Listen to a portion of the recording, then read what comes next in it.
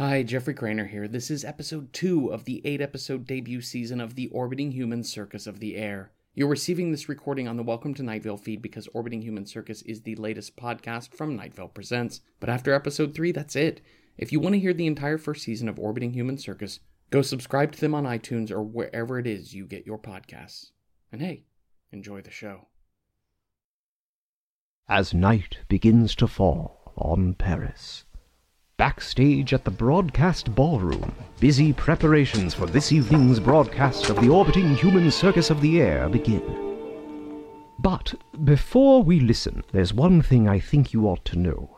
You'll remember, last week, seeking forgiveness, the janitor snuck backstage to clean host John Cameron's dressing room as the last song of the evening played. And that music, and this is what I really wanted to tell you, was performed by the Orbiting Human Circus Orchestral, a rare African bird that can mimic all 47 instruments of the orchestra at once.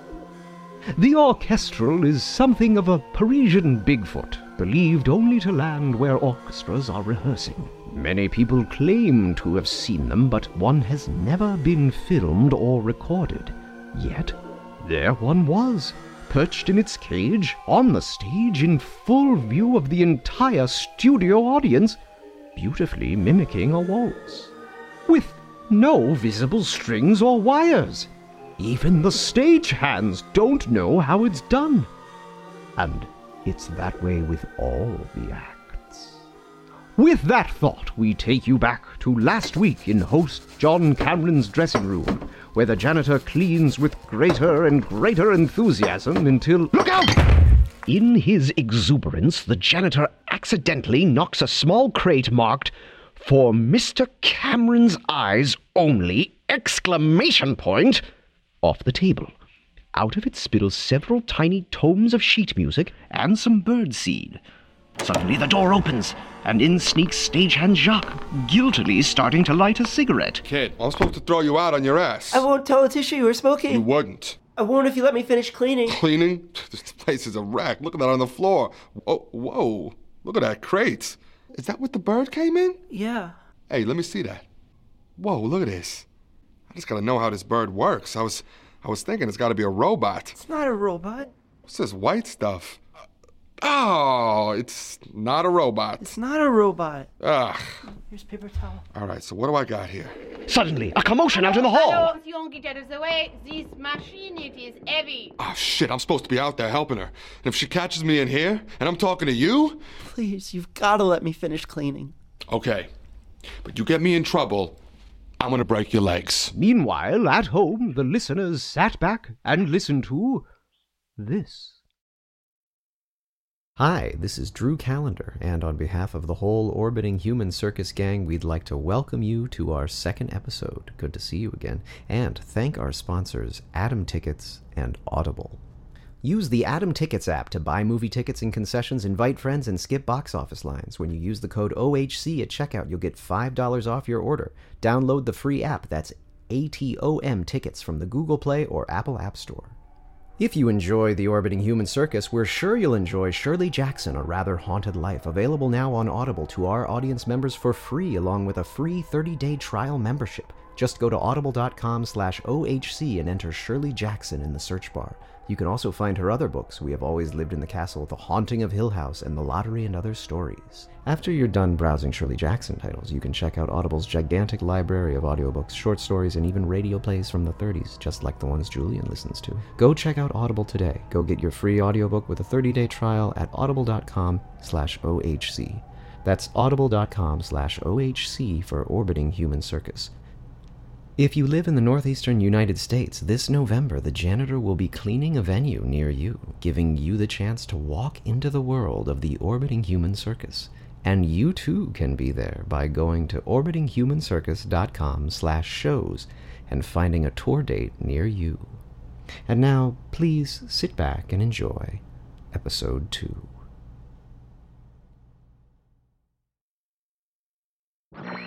Eldred, the tap dancing mouse.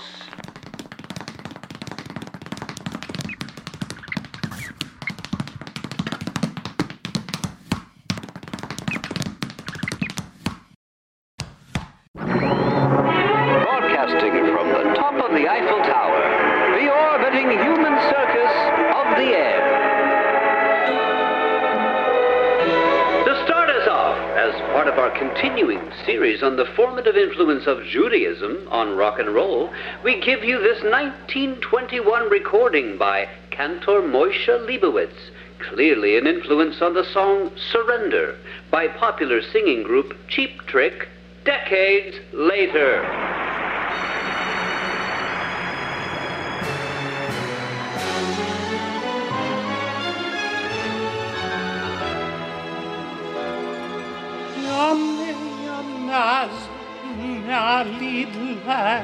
Was das Mädel will?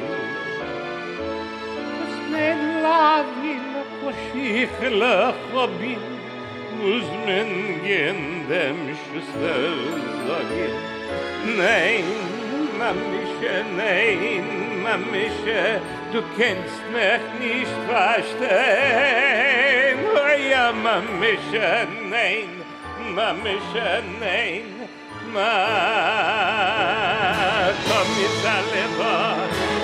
mit Aleva, ja Mama, Alidele, Mamische, ja, Alidele.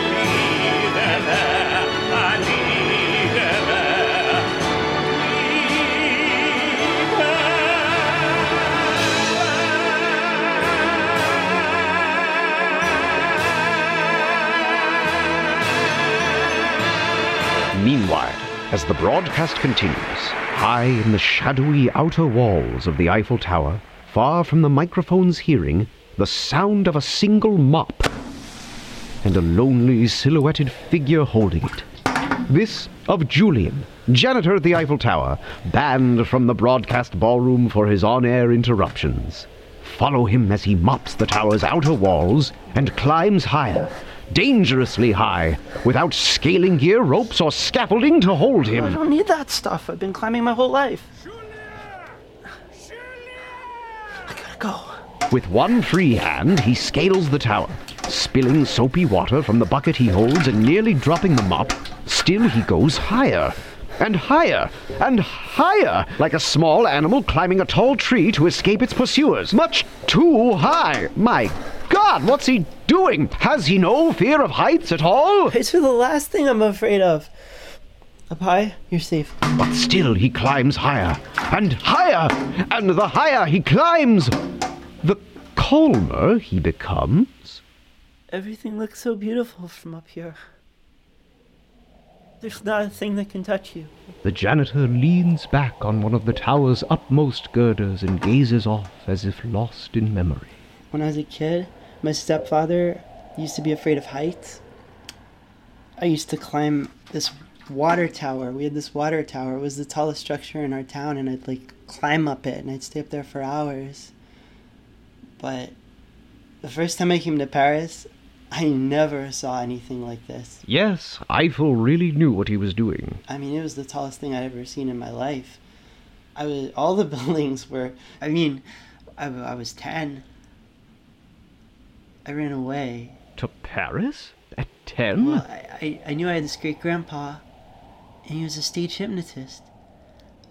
So I snuck on a train. I went to the train station, I went under the turnstile, I went down, and nobody saw me. And I got onto one of the trains when no one was looking, and I got under the bench seats.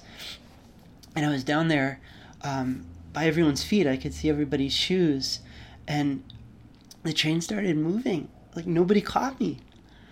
And I didn't even know. I hadn't thought about where I was going or how I was going to eat or survive. And the next thing I knew, we got in Paris.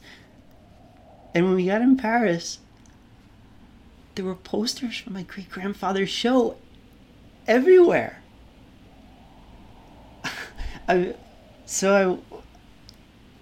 found the theater where he was playing, and I snuck backstage.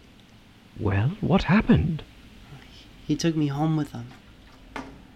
And he lived in these wonderful apartments.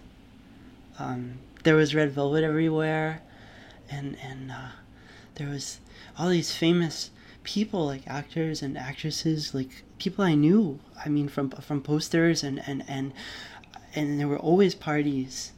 And my great-grandpa was just handsome and elegant and oh my God. And I remember some nights he even forgot to feed me. Like he didn't know how to take care of kids, but I didn't care. I mean, he forgot that I had to go to school. He never thought about that, which was amazing. I just wanted to be near him. Sounds like he was very special.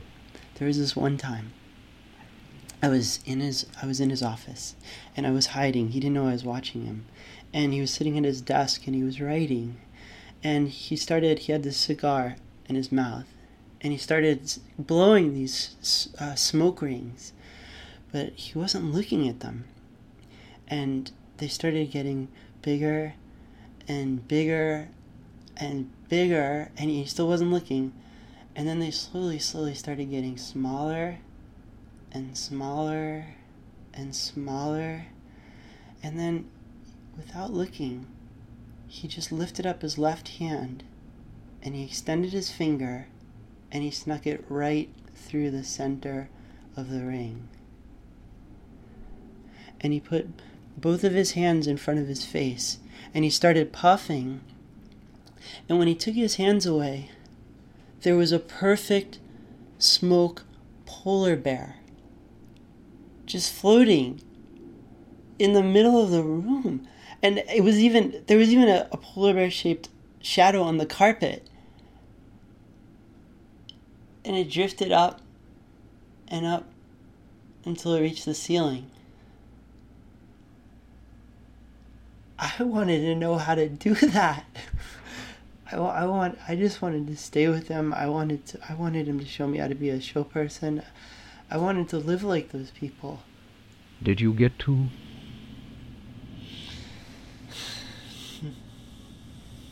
No. The janitor takes his bucket, looks down at the glowing lights of the city far below, and begins to mop. Meanwhile, below, in Paris, people gather round their radios. You see, there's a rumor that something unusual, something quite unprecedented is going to happen on the Orbiting Human Circus. It's going to happen during the feature presentation. You know, the strange story that ends each episode, which all Paris waits for? What's going to happen? Well, all Paris is going to have to wait to find out. But I can show you. We zoom in on a small, enclosed space that looks a lot like the janitor's pocket. A dark, womb-like space where a small figure lies curled in a fetal position. Well, I don't know if they have fetal positions. You see, it's an insect. And what does an insect have to do with the feature presentation? Well, it must be something, because backstage at the broadcast ballroom, the large tape machine which usually plays the feature presentation is still tucked away, and stagehand Jacques pays little attention to it. Hey, somebody help me lift these pies onto the stage for the next act. Meanwhile, above at the tip of the Eiffel Tower, the janitor leans perilously off the side, mysteriously pauses mopping, and puts his ear to the metal girders to listen. If you put your ear up against the metal, you can hear things. The tower picks up radio signals from all over the world, depending on which girder. Here, listen. The janitor presses his ear against the girder.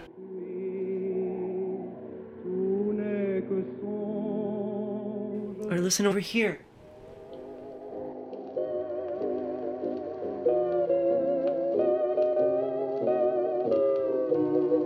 And if you put your ear up to this girder here, listen to what you can hear. That was Yermak, the pie-eating Cossack. Yermak, ladies and gentlemen. You know how I live in the janitor's closet? There's no electricity, so I can't have a radio. I come up here for hours and listen. Yermak!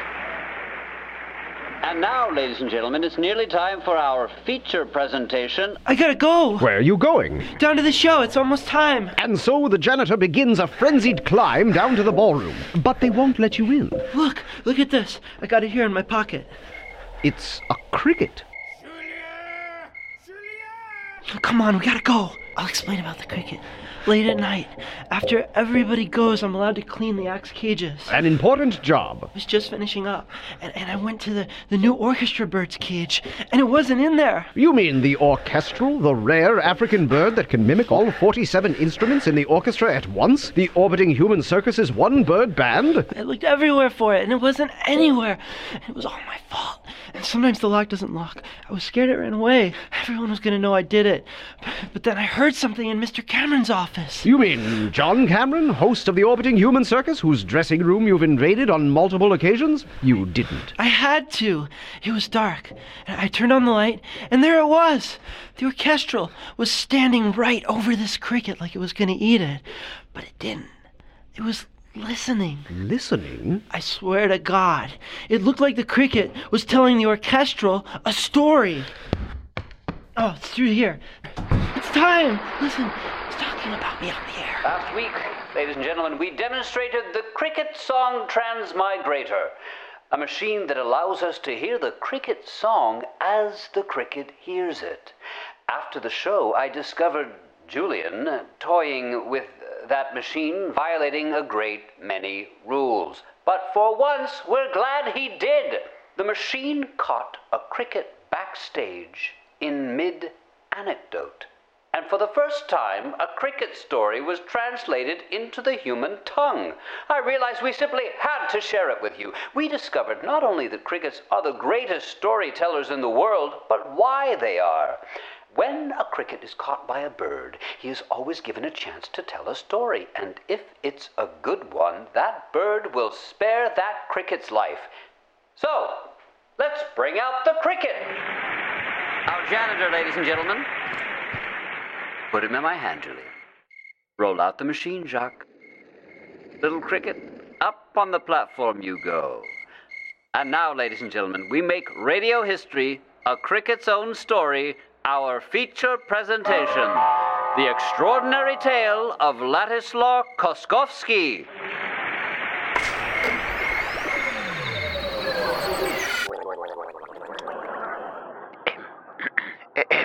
Hello, ladies and gentlemen. It is we crickets who see what no one else does. But there is no mystery more beloved amongst us than that of Ladislaw Koskovsky. Ladislaw Koskovsky was a promising young clockmaker who believed, due to certain incontrovertible laws of physics, clocks would run more accurately counterclockwise. And he was correct. His clocks were too accurate, in fact. Who wants to own a clock that runs a different time than all others? Nobody. He cannot afford to eat. His whole life is his shop, and his shop is failing. He had to find some way to make people want his clocks, but he finds it impossible to work.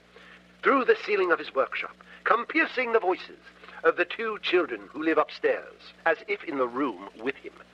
The children constantly beg for dolls he knows the parents cannot afford. Christmas will come, bring disappointment, hysterics.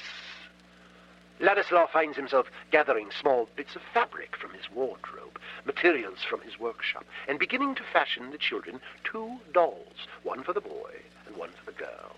They will be good dolls. He will ask only for peace and quiet in return.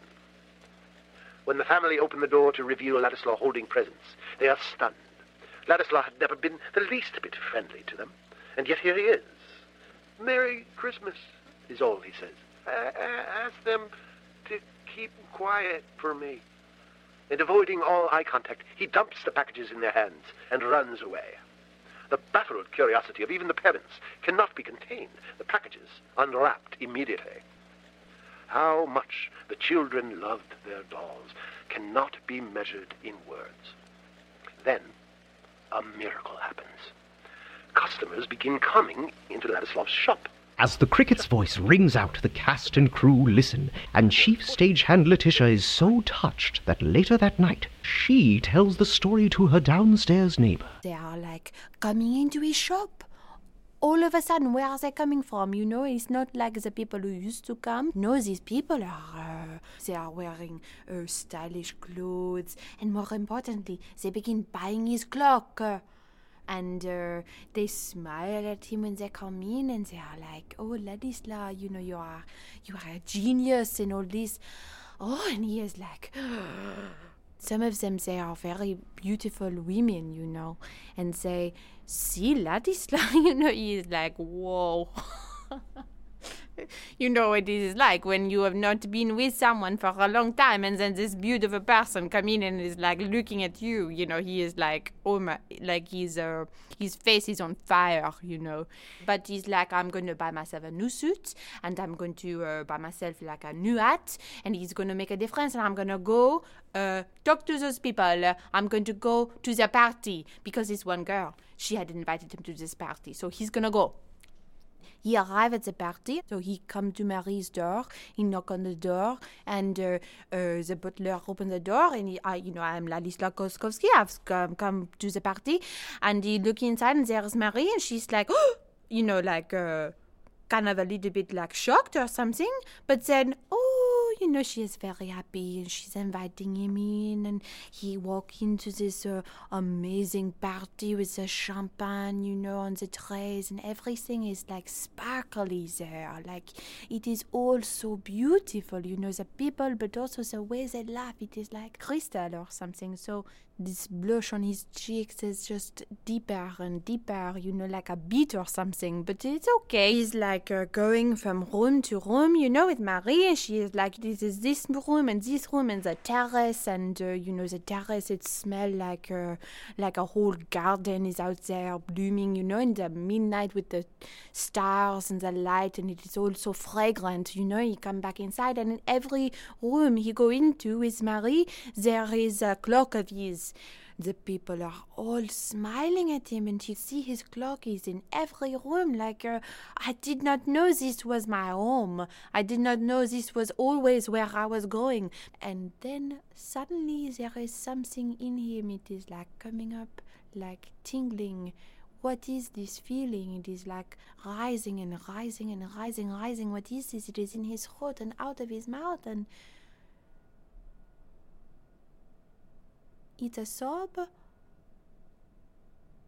There is something in him, like coming up, like a boulder, gaining speed, you know, rushing toward him, and he feel it coming up through his body. And just as he come into the big grand ballroom, and he see his clock on the other side of the wall, it is like,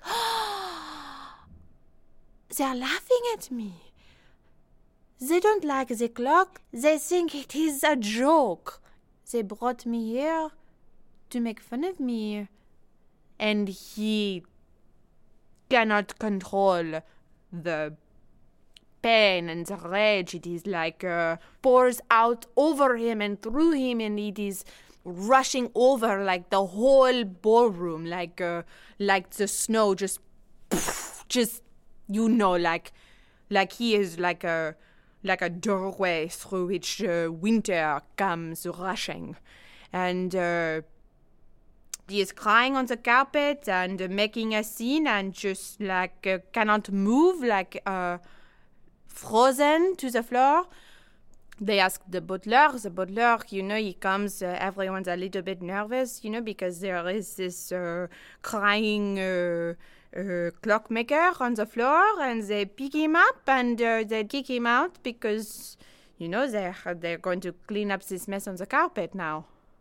And stagehand Jacques tells it to his elderly aunt. So listen, that night, he smashes all the clocks. He smashes his own prized possession. He takes, you know, his little squeaker clock, the one that goes off in the morning, and he fucking hurls it across the room. Smash. He takes his grandfather clock, he pushes it down the stairs. It tumbles, and crack at the bottom. All right? He's just chucking them everywhere. It's hitting the ceiling, you know. One of them, you know, crashes out the fucking window. It's unbelievable. Like this guy is so pissed off. Everybody's waking up in town, you know, the neighbors, the people upstairs. He hurls one, it smacks against his fucking plumbing. You hear water coming out. It's crazy. This guy's going crazy.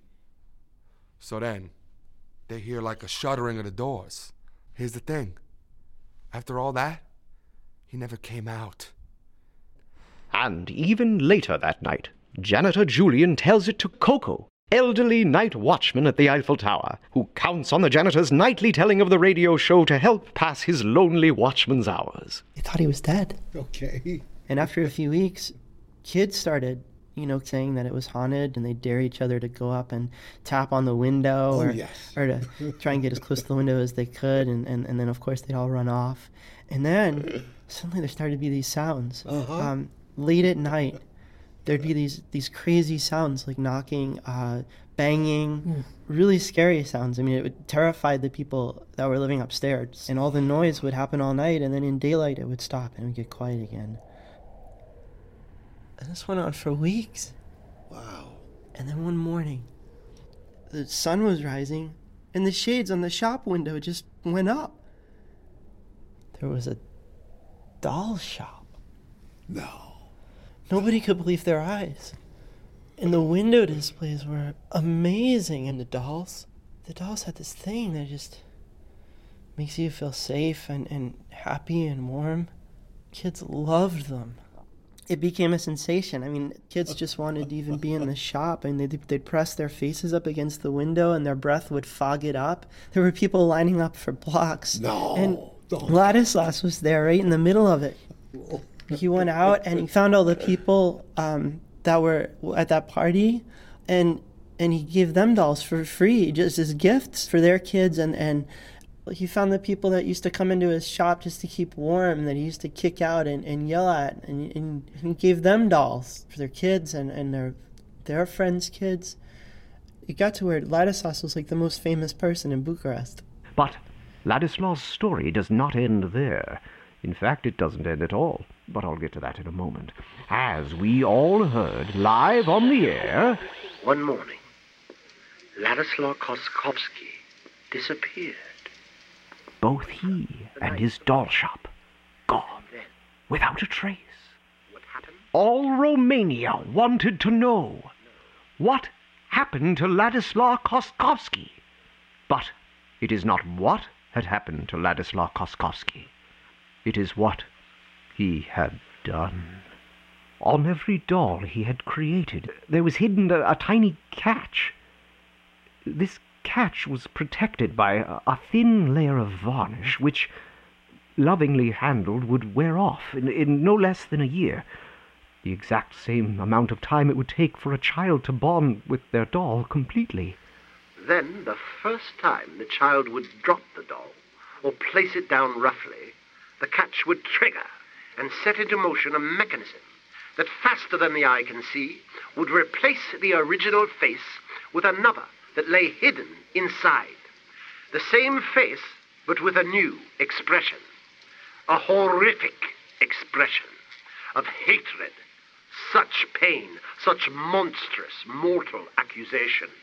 It would traumatize the child who loved it for the rest of their life. For their dolly turned to them now hideous with pain, Ladislaw's pain. With bitterness, Ladislaw's bitterness. With hatred, Ladislaw's hatred. To fill the dreams of the children of Bucharest with nightmares to last a lifetime. And once the faces had changed, the mechanism would lock forever.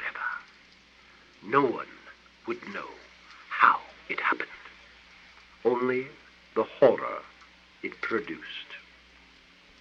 And so, but the story went no further, because though stagehand Jacques, chief stagehand Letitia, and our janitor Julian all thought it was a good story, there was one key member of our cast who did not, which will become increasingly apparent in just a moment as... Look out! The orchestral escapes its cage and lunges at the cricket, who, abandoning the story, skitters off with the bird in hot pursuit, and the janitor dashing madly close behind. The orchestral's gotten out of its cage! Oh my god, I didn't lock it. I didn't lock it. Oh my god, I'm so sorry, I'm so sorry. Good Lord, save that cricket! Good Lord, he'll eat him alive! I've grown very fond of that cricket. Make the orchestral play the end music. And And the orchestral does begin to play the music while chasing the cricket, while being chased by the janitor round and round in dizzying circles. And that's it for this week. Tune in next week when our safely returned cricket will continue his story. Broadcasting from the top of the Eiffel Tower, the Orbiting Human Circus wishes you a good night.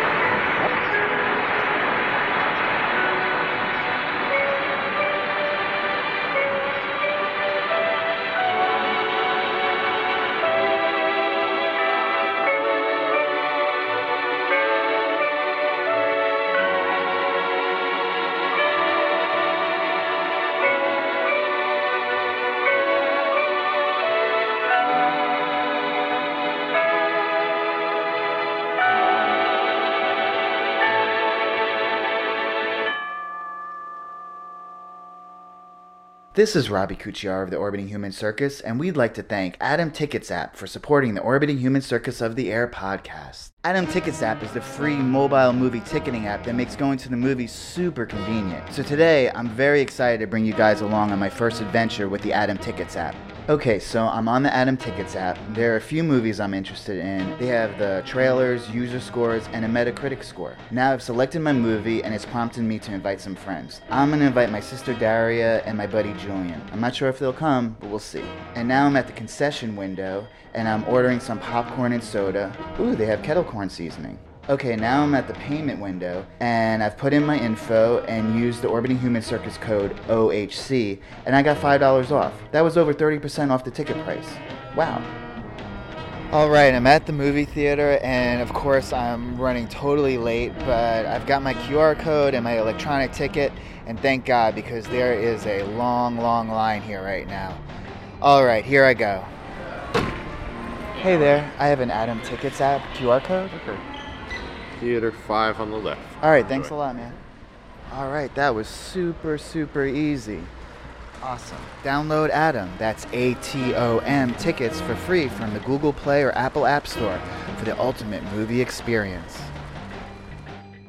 Hello again, this is Drew Callender. Remember, go to audible.com/OHC to get a free audiobook with a 30-day free trial. Thanks, Audible.